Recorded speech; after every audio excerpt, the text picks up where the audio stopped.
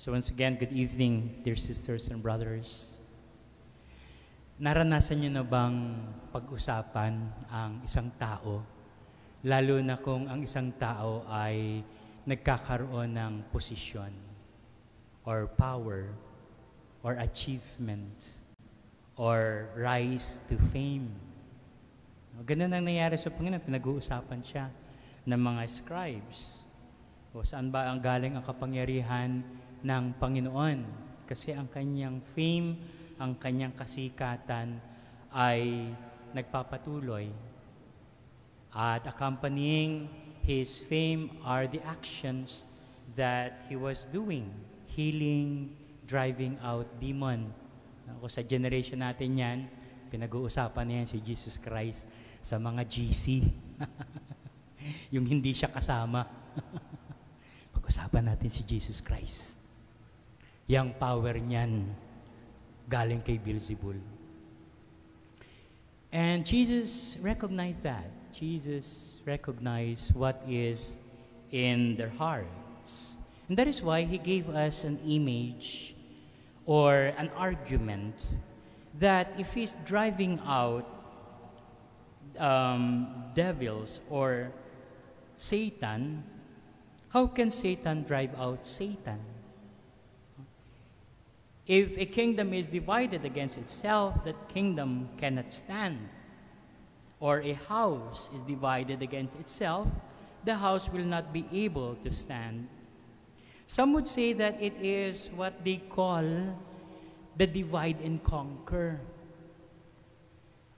May it be in military, may it be in the government, or in politics. Yeah, when I try to search the meaning of divide and conquer, or divide and rule, it says that it is the Latin divide et impera. In politics and sociology, is gaining and maintaining power by breaking up larger concentrations of power into pieces that individually has less power than the one implementing it.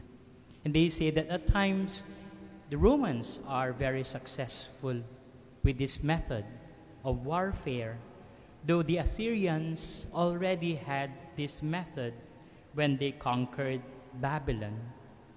The Romans applied it with the Macedonians, in the Battle of Pedia. Successful. Guguluhin, sisirain, paghahati-hatiin. O sabi nila, kung ako sabi ng Panginoon, kay Satanas, bakit ko sisirain ang sarili ko? Why will I drive out demons? Why will I divide them and later on conquer them? Ito yung kanyang paliwanag. And later on, nasabi niya yung sila ay nagkakasala ng tinatawag na blasphemies against the Holy Spirit. And what is this blasphemy against the Holy Spirit? It is attributing a work of God to Satan. Kaya nga diba sabi dito sa huli, anong sabi nila when they saw Jesus? He has unclean spirit. Though like David, and of course, eventually better than David, his power was rising because he has the power of God.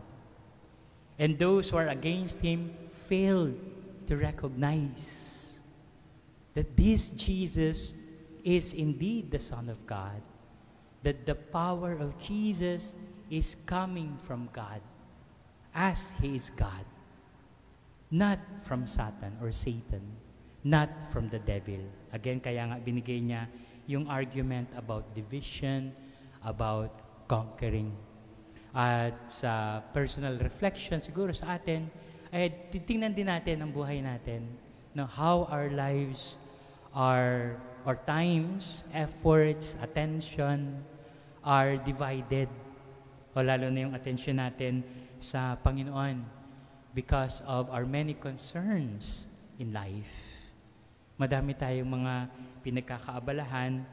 Well, of course, abala tayo. Marami dyan dahil sa trabaho, dahil sa kabubuhay, dahil sa pagkain.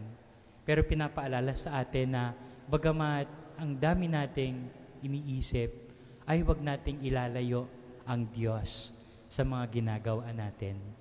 Why? Because in the end, we can also fall into that what we call the divide and conquer.